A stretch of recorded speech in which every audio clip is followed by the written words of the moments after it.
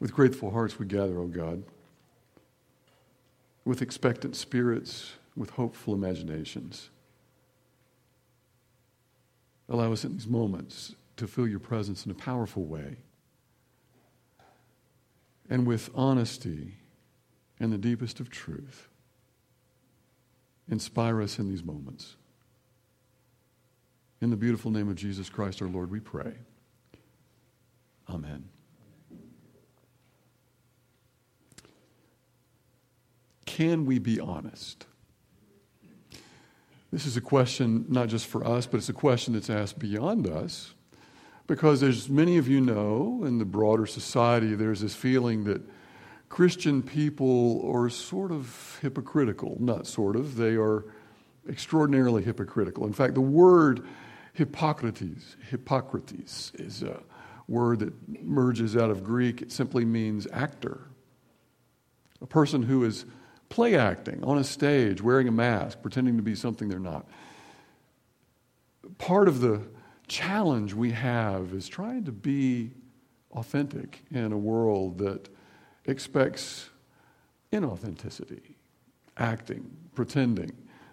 And so the challenge we have is to lean into the real feelings that emerge out of tough times in life. This passage you heard from Jeremiah that Susan just read is not exactly something you read and say, well, I feel good. Now let's go out and enjoy life. These are hard words. This 8th chapter of Jeremiah emerges out of a flow of thought. 2 weeks ago, we went from the first chapter of Jeremiah, where Jeremiah is called as a prophet, and he doesn't want to do it because he knows that's a hard job. He's like the rest of us. He wants to be popular and liked, and he knows these are hard times, and he doesn't want to have to speak the truth to the people who don't want to hear the truth. And yet, he becomes convinced through God's Spirit working in him the power of honesty and the need to tell the truth and to be real and to express what is out there. We also took a trip a couple of weeks ago to the potter's house with Jeremiah, where he witnessed the potter working at the wheel and the creation that was made, but then the need to remodel that creation and make it a recreation. And then it emerges as a new creation. Part of the struggle that is going on in this 8th chapter of Jeremiah is this ebb and flow of hope and possibility with the crashing reality of how difficult life can be. And so in this passage, it is Jeremiah's contention that honesty is the best policy. This actually was Benjamin Franklin, Randall tells me, as we were preparing this together. But Benjamin Franklin, along with Jeremiah, realized that there is a real benefit to just telling the truth, being honest. And so what happens in this passage is Jeremiah is just letting it all hang out, not only from his own feelings, but scholars say most likely these words that we actually heard in the song the band played so well a moment ago. Is there a balm in Gilead? Is there no physician there?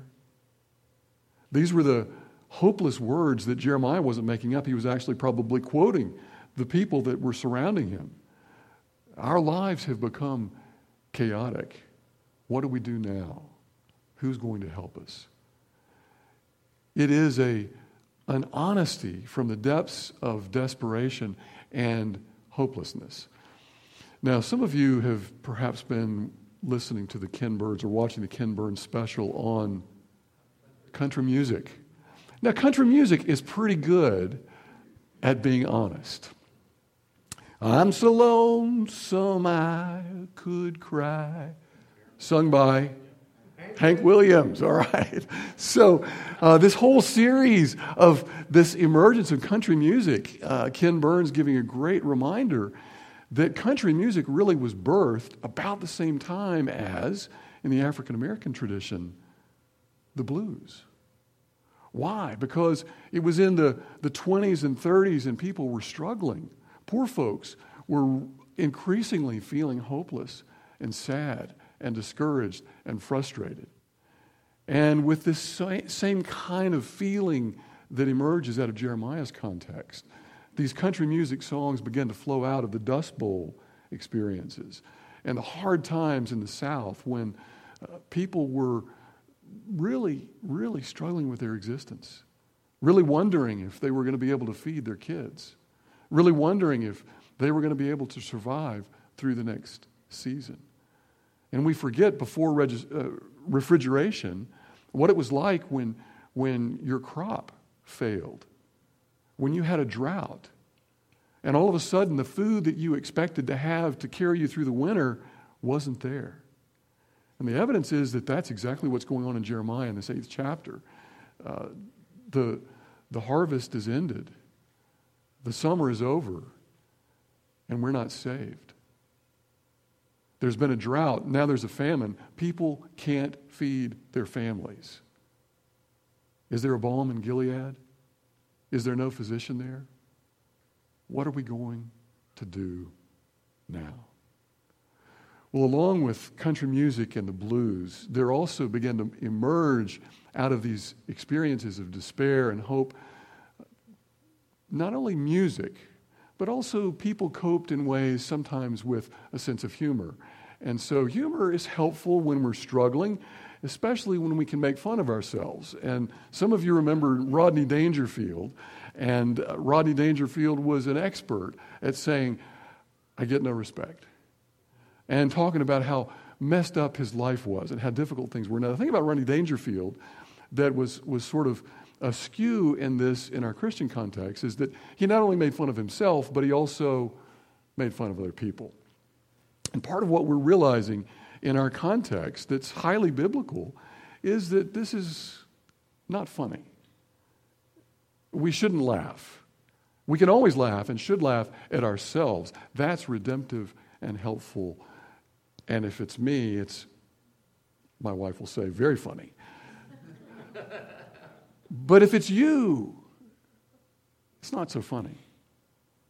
And in our Christian context, increasingly, we don't need to use the term politically correct. We use the biblical term kindness. It's just kind not to laugh at and make fun of others. It's good and right and redemptive to laugh and be self-deprecating. The expert of this within the country music context, of course, was Minnie Pearl with the price tag hanging from her hat. She was an expert, and people loved her. People loved Rodney Dangerfield too. But Minnie Pearl, there was this connection that many folks had from the Grand Ole Opry, that when she took the stage, people felt like she speaks truth for me. Her messed up life is my messed up life. This sense of humor is very helpful. Music speaks the truth. Country music, the blues. There's something in Jeremiah that really gets at this hard time in life that needs to be spoken. So the Bible is this powerful reminder we can be honest with each other, and we certainly must be honest with God. Jeremiah carries us through, and there is a hint, just a hint of hope, because the question is rhetorical. Is there no balm in Gilead? Is there no physician there?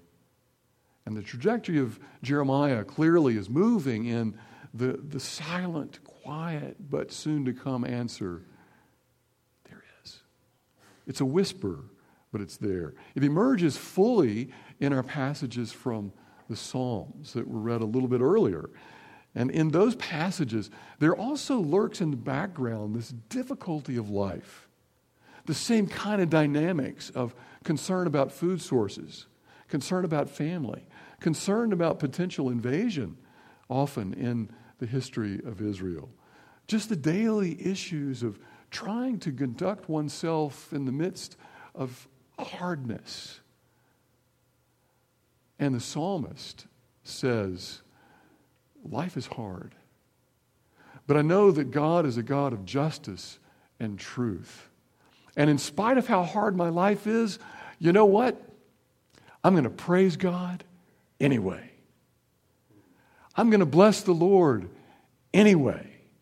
I'm going to have hope in spite of hope. Last night, several of us from our congregation had the privilege of being at Decatur First United Methodist at an event called Bearing Witness, where Austin Channing Brown said that in the context of her family growing up, her African American context, she said her grandmother, often when the word hope was used, she would say, hope sometimes in the midst of hopelessness needs to be embodied.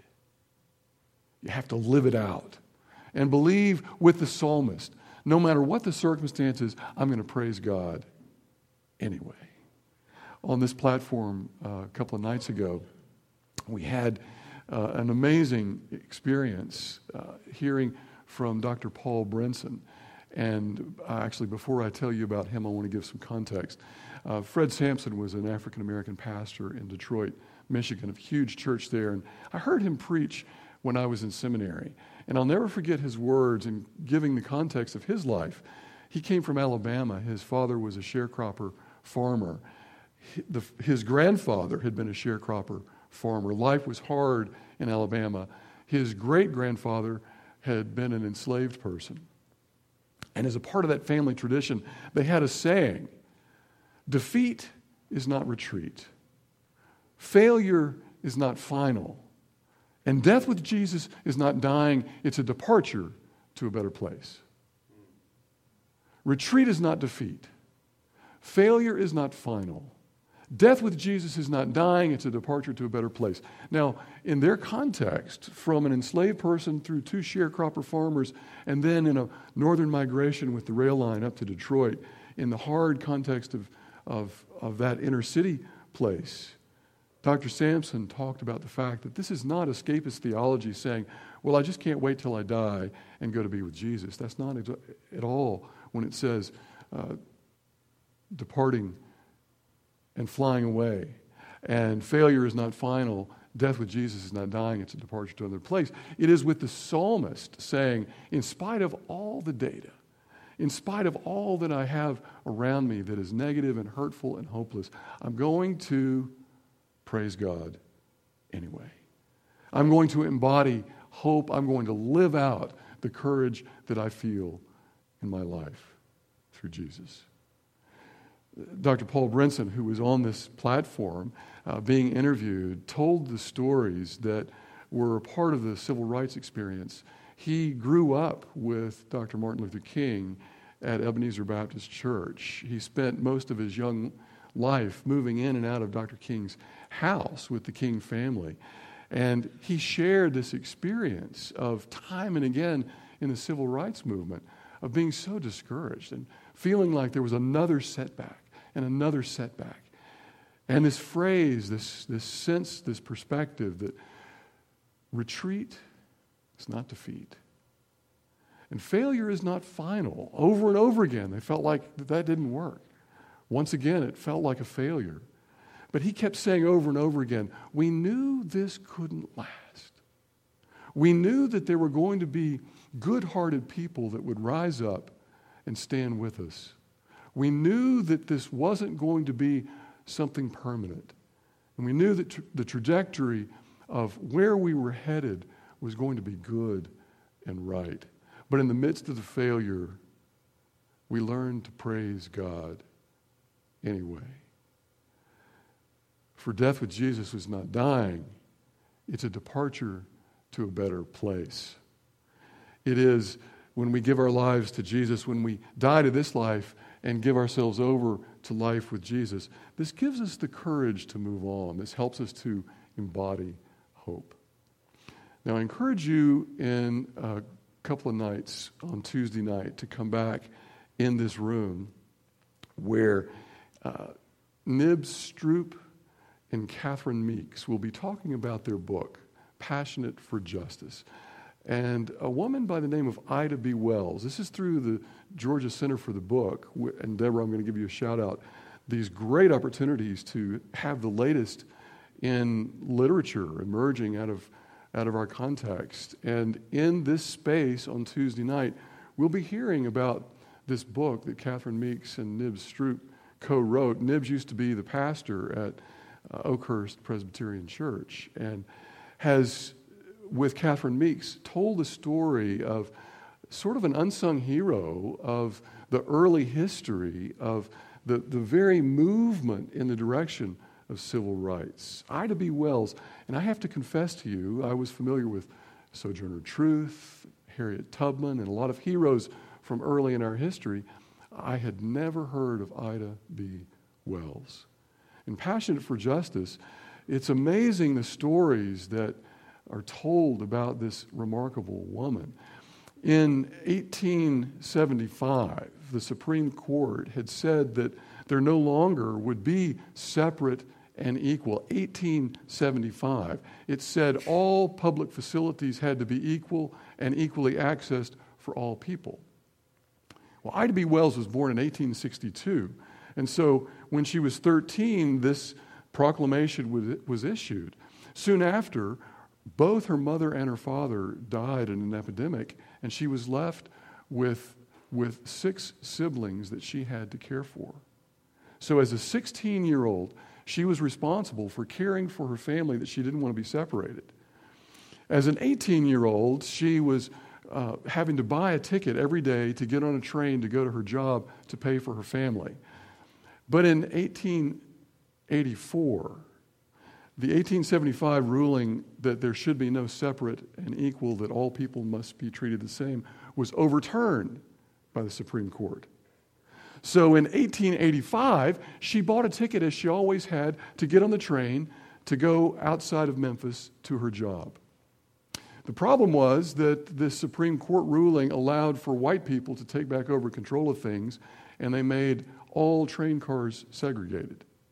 So the conductor came walking through, and this 18-year-old woman is sitting there getting ready to go to her work to be able to pay for her brothers and sisters that she's now caring for. And the conductor said, "Ma'am, you're going to have to move to the car that's only for black people." She said, "I paid for this car. This is where I've always sat." And he said, "You've got to move. This is no longer a space for you." And she said, "I'm not going to move." This is 71 years before Rosa Parks. She said, "I'm not going to move. I paid for this seat." He said, "Yes, you are going to move." And he started to forcibly remove her. Well, she fought back. So he got 2 other big, gruff men to come in and literally drag her off and throw her physically off the train. Ida B. Wells thought, this is not right. And as an 18-year-old, she sued the railroad. And she won. So in 1885, she comes back. She gets a $500 settlement from the railroad, and the railroad appealed the ruling. It went to the Supreme Court of Tennessee. Don't want to give Alabama a bad name. It went to the Supreme Court of Tennessee. This was in Memphis. And the Supreme Court of Tennessee overturned the ruling. Ida B. Wells said in that moment in her journal, "I cannot tell you how discouraged I was. I felt so hopeless and sad." She said, "Everything I stood for and my people, I wanted to take all of us," and she used these words, "and just fly away. Because I didn't know what to do now." Do you hear an echo of Jeremiah? My joy is gone. What am I going to do? Is there no balm in Gilead? Is there no physician there? How am I going to survive? And then with Jeremiah and the psalmist, Ida B. Wells, now as a 19-year-old, said, "I'm going to praise God anyway. And I'm going to keep moving forward." And for the rest of her life, she continued to work and write so that even Susan B. Anthony, an advocate for women's rights, said to Ida B. Wells, "You've got to either choose speaking and writing and working for equal rights for women and for African Americans, or you need to be a mom. Listen carefully. You can't do both, Susan B. Anthony said. And Ida B. Wells said, watch me. And she took her kids with her on her speaking engagements. As an African-American woman who was told by the whole society, you are not worthy, you are second class, as a woman and as an African-American person. And she said, you know what? I'm going to praise God anyway. And she kept on and kept on and kept on. And she almost single-handedly, in many cases, laid the foundation for the civil rights movement. And for people who came after her in this sort of unsung hero and were able to stand on her shoulders and say, we too are worthy of being heard. And we're going to praise God anyway. And yes, there is a balm in Gilead. And yes, there is a physician there. Let's pray together.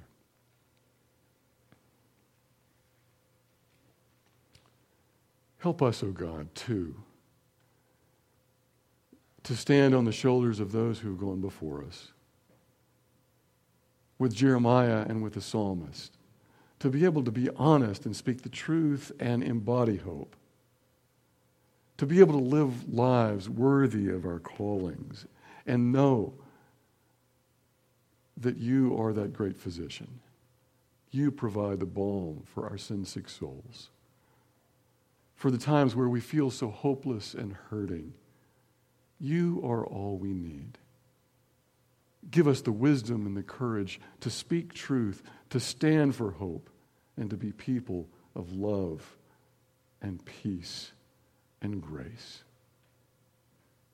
We pray this in the beautiful name of Jesus Christ our Lord.